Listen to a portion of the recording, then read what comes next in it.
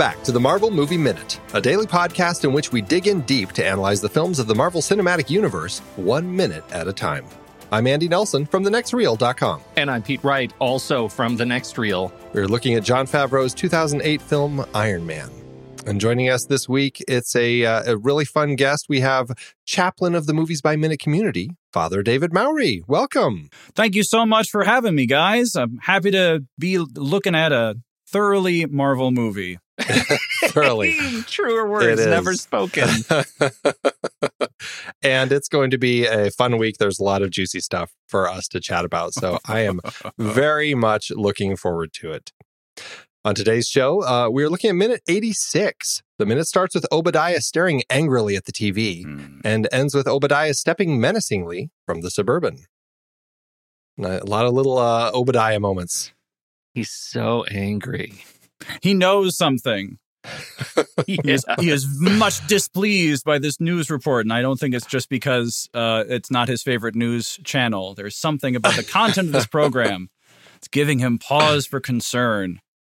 It's doing something, that's for sure. That's if you didn't know that he was a bad guy by the time you saw that face really kind of tells you everything you need to know. Yeah, it feels, I mean, we've talked about this in prior weeks that, there was some concern that maybe at the time they started filming this movie, they didn't know how things were going to play out with the big bad. This face cements that they figured it out. Yeah, you'd like to say, okay, you know what? We've decided you are going to be the bad guy of the film. Give us an angry face here. Yes, angry face. Right. All right, now Jeff, baby, you got to work with me here. Now I want to see mad. I want to see scheming. I want to see plotting. Show me maniacal. Yes, good. All right, more. Is it possible that they actually colored his beard angrier? I think his beard is angrier. He definitely has darker, angrier cheeks. It's a very made-up looking face here. And it makes it look like the beard is fake, which makes me wonder if, I don't know, looking at him here versus at the end of this minute, I feel like this was a reshoot. He'd gone on to another project, and he might be wearing a bald cap and a fake beard here. Oh, that's an interesting comment. I don't know, but it's a really fake-looking beard. Either that or his makeup's really heavy. Yeah. Wow, that is spray-on if I've ever seen it. I have terrible wigdar, so you couldn't prove it by me. Wigdar. I've never heard that, but I'm adopting it.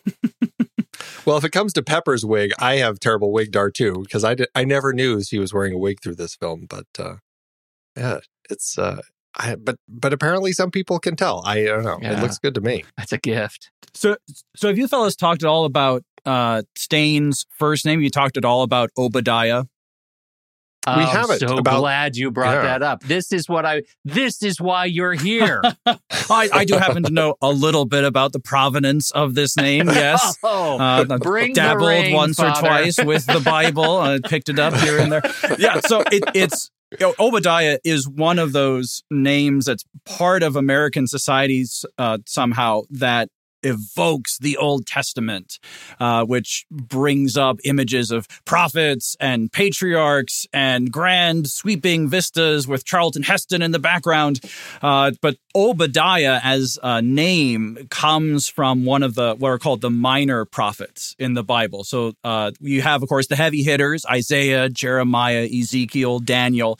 But then there are 12 prophetic books in the Bible that are much shorter in length, and Obadiah is one of them. And each of those minor prophets tends to focus on a very particular issue. The thing that's interesting to me, Obadiah as a prophet in the Old Testament was prophesying against Edom. Now, Edom was a kingdom to the south of what we think of as Palestine, Israel, the Holy Land.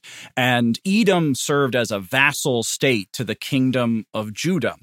Things started to go sideways for Judah when the Babylonians showed up, demanding that they give in to the rule of Nebuchadnezzar, the fearful Babylonian king. And Edom just said, boy, that definitely sounds like your problem. We're just going to sit here and watch how this all plays out. Obadiah, as a prophet, had some very strong words for Edom. calling the people of Edom to remember that they have a blood kinship with the people of Israel. Because according to the book of Genesis, the people of Edom trace their lineage back to Esau, the brother of Jacob, who later gained the name Israel, the father of the 12 tribes that settled again in the Holy Land. So there is this story of betrayal that Obadiah tells of between blood brothers. And that theme of betrayal really made an interesting nuance to Staines' character here, because he has this almost blood relationship with Tony. He's a second father to him after Howard passes away, and there is. I wouldn't want to talk about minutes that haven't come up yet, but given that he's showing up to talk to Roz at the end of this minute, I think some betrayal might be in the forecast here. Just might think about that, right? That's fascinating. Betrayal and betrayed. Like, it almost feels like Obadiah in this position is, a minor prophet with a Napoleon complex in Obadiah Stane. Oh, well, trying to get a bigger piece of the action. Exactly. Yeah, that's right. kind of the a dual read on it for me. Yeah, it's a really interesting element that it does make me wonder, because obviously Obadiah came from the comics. It does make me wonder if when they were coming up with it, that they did a little research and said this would be a great name to include here because of this nature. Granted, the comic book Obadiah was much different. He was pretty much always Stark's competitor, but he kind of came into the picture initially just as a mysterious bad guy before any of that other side of him came out. So, but regardless, it works really well the way that they integrated him into the script in the film here. I've got a comic question, and since we're diving into the biblical lore, given the sort of cultural I guess the time and the cultural gestalt at the time that the comics were being written, are there more sort of biblical references like this rooted in the comic pages than there, than in the movies? Is this kind of a parallel that we can see sort of bearing more fruit if we go back that far? Well, if you look at, say, the origin story of Superman, he is Space Moses, isn't he? He is sent to safety in a pod rather than a wicker basket.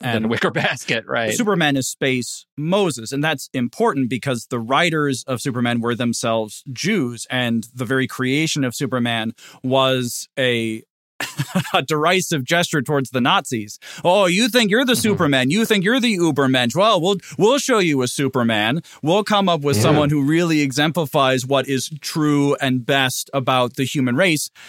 Turns out he's an alien from another planet, but ignore that for now. But the origin story evokes that biblical story as well. I'm sure there are other details. There were so many people of Jewish background working in comics in the 50s and 60s that if other scriptural references work their way in, I wouldn't be surprised. It does seem like one of those. It's a book full of amazing tales. If you just look at it outside of that kind of religious angle, which obviously is what really it's founded on. But you look at it just with the stories that are in there, there are some just amazing stories full of incredibly fascinating characters. And it gives you a fantastic resource to kind of pull from and allow you to kind of say, oh, you know what, this biblical story had a lot of really interesting elements, the way that these characters were representing these different motives or intentions. And it could be a really interesting thing to kind of play with that. And I can't speak to comics specifically, but I feel like even in cinema, you've seen stories that have pulled from the pages of the Bible to tell some interesting stories because you can find such rich content in it. Even looking at the history of film in particular, superhero movies are the biblical epics of days gone past when it comes to big, blown out, blockbuster, huge budget extravaganzas. And now instead of telling the stories of the Bible or Cleopatra famously, now it's Iron Man and Spider-Man and Ant-Man and all the other mans and womans who are in the pages of the Marvel comics. I think those two things are are connected for a reason. In the Bible, we don't have long passages explaining scenery and details and giving inner monologues. The Bible tells stories through the actions of its characters. We come to know who King David is by how he reacts to Goliath and how he reacts to Bathsheba. We come to know who Jesus is by how he acts and responds to the people around him. That lends itself to a cinematic imagination very easily because we have the actions and then we can fill in a lot of nuance and detail around that. Same thing with comic books. We have, some pages that are filled with text, but the primary draw of comic books is the graphics, the action showing the detail of what the heroes are doing, which again lends itself to a cinematic imagination very easily. Yeah, I think there's a lot that you can find there. And it makes sense that the superhero world does do that because also of and I don't want to use this word in a way that is offensive at all, but the fantastical stories, and I mean that just in, fantastical things happening in the Bible, amazing things that you wouldn't normally see with your eyes. The way that is interpreted in the superhero movies, I think, is also an interesting element that speaks to another way to tell stories about, powerful coming to help you or something, Mm-hmm. Yeah. These are insofar as Obadiah is at the root of a modern morality tale. A modern morality tale that he does not come off smelling like a rose in. No. No. He makes the wrong moral choices. Yeah. Tisk, tisk, Obadiah. No. That's not what we do to our foster sons. Mm-mm. No, yeah. He's not so good, as we find out really starting in this minute. But before we get to that point, we have that brief little bit with him at the beginning. We end up in Tony's workshop, and this is a replacement scene. We talked about it last week. There was a scene that initially after Tony goes and destroys the Jericho missiles and attacks the terrorists in Gulmira, he's doing it out of his place in Dubai, and that scene ends with him coming back to his place in Dubai, and Pepper finding him, and he says, "Get me out of here." And that was kind of the end of the scene. They really reworked that whole thing, and I think they made it a lot more fun because now it's back at Tony's workshop instead of going to Dubai and then to Afghanistan. He just basically flies from LA to Afghanistan back in his suit, which I guess must be really quick, but he does it. And so here we have the end of that. This is the scene where Pepper comes downstairs and finds him in the suit. And it's interesting how they wrote it so much for the comedy, especially because as she starts coming down, the camera is entirely on her for quite a while. And we're just hearing the audio of Tony and Jarvis in some dialogue that has some rich ways to read it when you're not seeing specifically what is happening. It's quite funny. Be gentle. It's my first time. Lots of lines like that we're getting. It plays for a really funny end, and I guess it for me it ends up working better because after that big action scene, you need a little reprieve, and I think that the Dubai finale just seems so serious, and this just allows for kind of a breath and some laughs. I think it sets the tone for the pattern the Marvel movies are going to follow from here on out. Yes, big, all-out action scenes, but then comedy as a palate cleanser afterwards to ground and humanize the characters. And I think that's part of the overall Marvel, the way Marvel treats their characters. Even in the comic books, Marvel heroes are very human. Their humanity, their flaws, their weaknesses, their comedy is up and center, front and center, I should say. Whereas DC heroes are more godlike. They're a little more removed from the quotidian and the day-to-day. And so it's hard to imagine Batman having this kind of conversation outside of, say, the Lego Batman movie. Yeah, that is very true. This is a place of fun. And I know a lot of people really focus on the comedy that came out of like the Guardians of the Galaxy films and Thor Ragnarok. But I think right here, you're seeing that same thing. There's a lot of this humor that, as you said, it really kind of, the stage was set with scenes like this. Yeah, absolutely right. Plus the little Easter eggs. We get that shot of the, when we have that two shot, we've got her in the background and him with his arms spread and tied up with all the robot arms. And right behind him is Cap's like prototype shield. Look at that. Look at that. I never noticed that before. There it is. Holy smokes. Wow. This is the first time we see this little Easter egg. What a wonderful glimpse. What's so funny about the fact that we have that shield back there is I feel like they were trying to put it back there without making it obviously Captain America's shield. It looks like what they were doing is like, let's lay these components out. We'll kind of put some pieces here and make it look like, so when the camera's looking at it, it just happens to have a Captain America shield like feel to it, because it looks all like the red circles aren't complete and they're kind of stuck up a little bit. The star is only half there.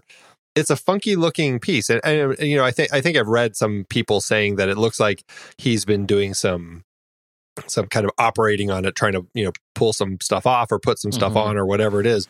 But I don't know. I can't ever quite figure out what their intentions were here. If it was meant to be Captain America's shield or if it's just a cute little thing that they added just in case. I think it's brilliant. And once you see it, you can't unsee it.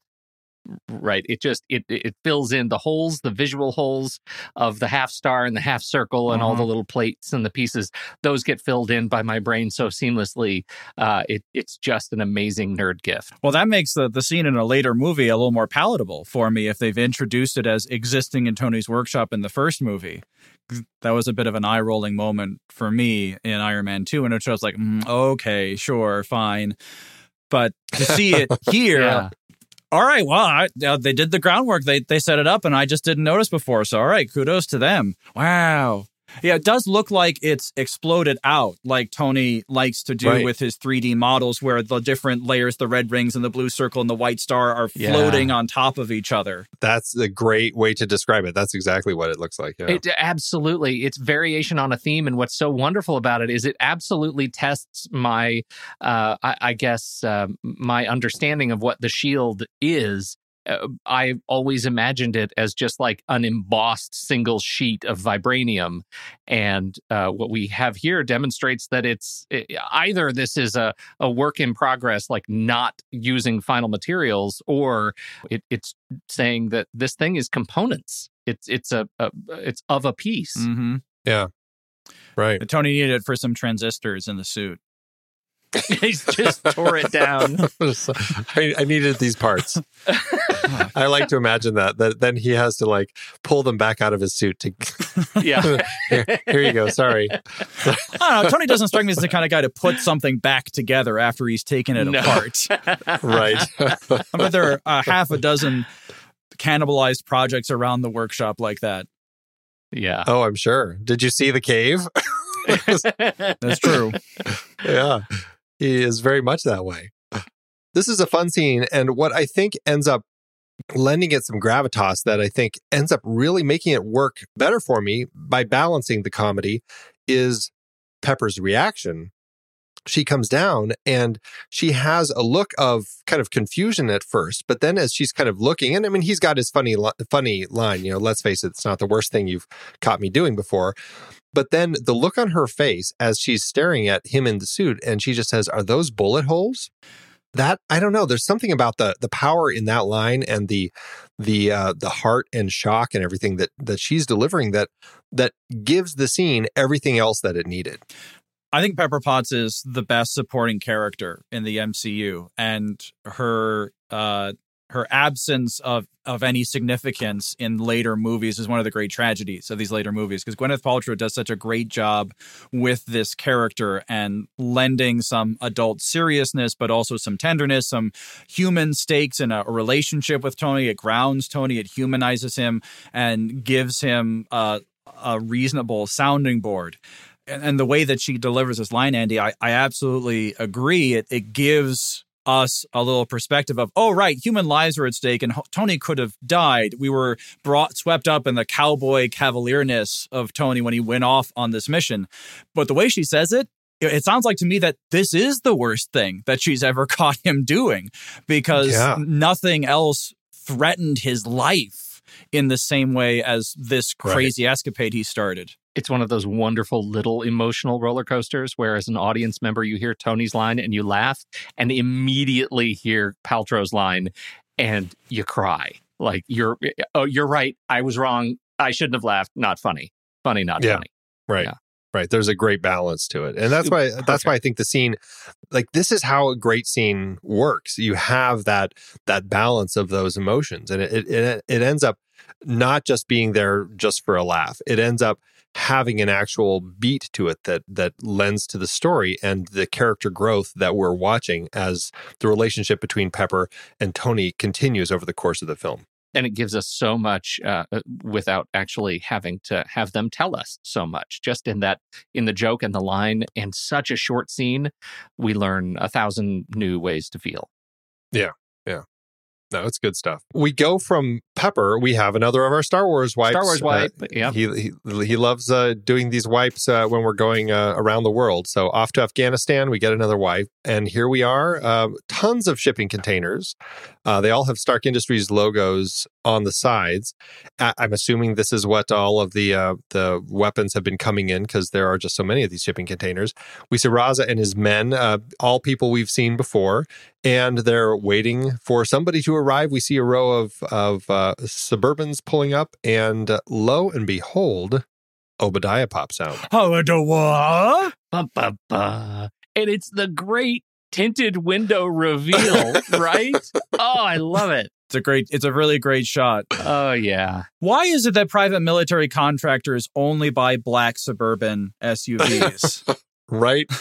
Well, and here's the best thing about these black Suburbans is that they all have AWACS dishes on them. Did you notice that? They're all connected to space.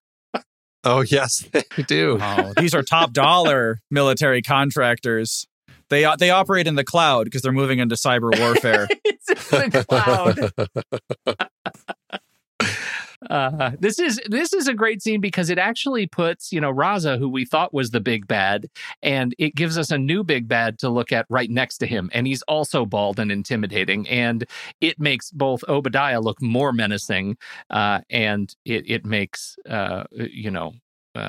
Raza look weak. And it's, again, a perfect way to shift the balance. It's amazing to me that an hour and 26 minutes into this film, we finally meet the real villain of the piece, the one who's been pulling the strings the whole time. It just seems like such a long time in raw minutes, but since he's been around, we've gotten these hints like, things are kind of strained between him and Tony. Things are a little awkward or strange.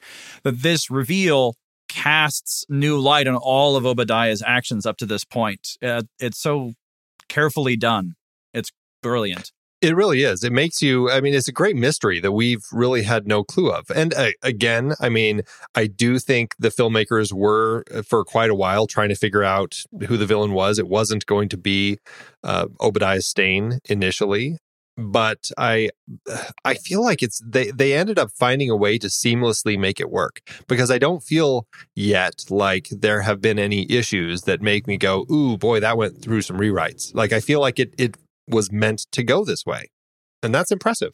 It's impressive given all of the apparent concern over not knowing where they were going to go. This feels absolutely hand to glove, like this is how it was supposed to go. And in fact, I didn't predict it when I first saw the movie, but of course I predicted it. That feeling of just general awareness that this was meant to be. Well, there's total actor fake out too. You don't expect Jeff Bridges to be the bad guy, not the dude. I don't know if it's quite at the Henry Fonda Once Upon a Time in the West level, but it is a good fake out. I will give you that for sure. Because what was the last time he played a bad guy other than before this? I don't know. Can either of you place that in his career? I can't remember. I got nothing. I'd have to scroll through his career I'm list trying. and see. It's long. Yeah, right. He's been in one or two movies. Just a few. Yeah. Just a few. Something that I think that we should track as we watch Obadiah in these moments. Keep an eye on his ears. Let's just see how his ears are looking as he continues his journey through Afghanistan in his conversations with Raza. I didn't take you for an ophthalmologist. Things to pay attention to. I guess we'll see. Asking for a friend. Okay. Well, they look very well manicured and shaven. It's obvious he's had some work done. Thus far, yes, they're looking spiffy. He's got spiffy ears. One last note that I had, time-wise for the movie, I guess we're feeling like there's a little break in time here because realistically, I mean, if he's flying on one of Tony's jets, he's going to get to Afghanistan and back in probably about 24 hours, plus any time he has on the ground. So say he's, total round trip 30, maybe 40 hours. So that's a good couple of days. So, Tony's healing up and everything. I guess it makes sense in story time. It's hard to pinpoint specifically how much time is really elapsing in this window of time here. Yeah, we have two of these windows of time questions, right? The first is getting Tony back to his home, and the second is Bridges. They're swapping time zones awfully efficiently. Right, yeah. With no jet lag. None. These guys look terrific. They're going on pure adrenaline. That's right. Red Bull, coffee, and just good old-fashioned American can-do. Well, I wonder if having an RT device in your chest, I wonder if that just juices you up naturally. Yeah, he's dosing. You're absolutely right. That's a lot of energy, all those gigajoules. Oh, man. There is something, part of the script that I think I'll save for some later minutes, but I think we'll answer some of our questions. So we'll get to that next time. But otherwise, I don't think I have anything else for this minute. What about you guys? I'm good over here. Well, the only thing that I wanted to add, just to throw in a little bit in each episode, just kind of looking at the theological and philosophical themes of Iron Man throughout this little section that I like to call Christ and the Cape. So in terms of this first minute here, I just want to call attention to what in theology we call anthropology, not the study of artifacts in ancient cultures, but an understanding of the human person. Superhero movies have a rather low view of human beings generally. When the monster shows up or the big bad is causing mayhem and mischief, ordinary people are unable to face the evil, unable to solve the problem. A hero is needed, someone who has a special set of skills, who is specially qualified to enter into the lion's den of danger. That being said, I think Iron Man has somewhat of a higher view of human potential than other superhero movies. And we see it in the Iron Man suit itself. I mean, yes, Tony is Iron Man, but other people can wear the suit. Other people are capable of being heroic if they have, the right training and the right equipment. So it shares some similarities with a Christian anthropology, where we as human beings are stuck in sin and a cycle of violence, and we need a hero in order to save us, and that's where Jesus enters in. In the Marvel universe, there's a higher hope that, yes, things are bad, but there's a possibility that anyone can step into that hero role, and anyone can be Iron Man. That's really interesting. I like that. Yeah. I do too, and it's one of those things that we get in the Marvel universe more often, certainly in Phase 1, than we do in DC, right? I mean, it's one of the sort of central differences. Mm-hmm. Well, in DC, you have gods who are learning how to be human: Superman, Wonder Woman, even Batman, in a sense. And in Marvel, you have humans who are learning how to be gods, where they have had these accidents happen to them. Now they have to figure out, how do I do this? And like the Olympian gods, their flaws and foibles are magnified by their superpowers coming upon them rather than being diminished. Right. It's interesting that Batman kind of ends up in that camp because there's so much about him that is similar to Stark. Right. But it is interesting that it's something about kind of, for him, it is almost more like coming down from the mountain, to kind of do his work. And Tony doesn't feel that way for some reason to me. It's a weird, it's a strange thing. I don't quite know why it ends up that way. I think it's because we know that Bruce Wayne is a mask. Bruce Wayne is not who Batman actually is. Batman is Batman as a core identity. Tony Stark puts on the Iron Man suit, but even then, he is still Tony Stark. He's still the genius, philanthropist, billionaire, playboy. And I think that's where the difference comes in. There's a very strict separation between hero and mild-mannered alter ego in Batman, whereas in Tony, it's much more fluid in terms of the identity piece. That's it's really interesting. I'm going to have to rethink some things about Batman because I think that actually makes quite a bit of sense. Yeah, looking at it that way. You know, I don't want to take this into a completely different direction, but I have found it a much more interesting experience engaging with Batman after some of the things they're doing with young Batman in the DC show Gotham. I found that they're playing a lot with exactly some of these conceits and concepts around giving us an identity for Batman as a child and teen that actually lends itself to the Batman that I know as an adult. I think they've done an exceptional job at addressing just this stuff. It's fascinating. Now I'm thinking about an 8-year-old speaking with Christian Bale's Batman voice. You know, he's a teenager now, and I'm telling you, they start doing that. He's responding to a young Catwoman, and it's, I just want to know why they did this thing to me. Right? It's really funny. Yeah, it's good. Oh, that's almost wrong. Yeah. Well, Father Mowry, thank you so much for joining us here this week. It was great having you. Or today. No, is that it? Are we done? Well, thank you very much for coming, Father Mowry, but we're going to have someone else come on for the rest of the week. Here's your gift bag. Off you go. Okay, is he gone? No, it's my pleasure. Thank you so much for having me on. Do you have a web presence where people can find you? Do you send people anywhere? People can chat me up on Twitter. They can find me at Father Mowry. That's FRMOWRY. I'm happy to entertain questions from all and sundry about anthropology, about theology, about Obadiah and the history of the kingdoms of Judah and Edom. Whatever you want to talk about, I'm game for it. Fantastic. Well, everybody, that is it for today's show. Thank you so much for tuning in. Make sure you subscribe to the show for free at MarvelMovieMinute.com. Join us over in our Discord chat room and follow us on Facebook, Twitter, and Instagram at The Next Reel. And if you like what we do and you want to support us and get some cool stuff, become a patron over at thenextreel.com/Patreon. Until next time, true believers.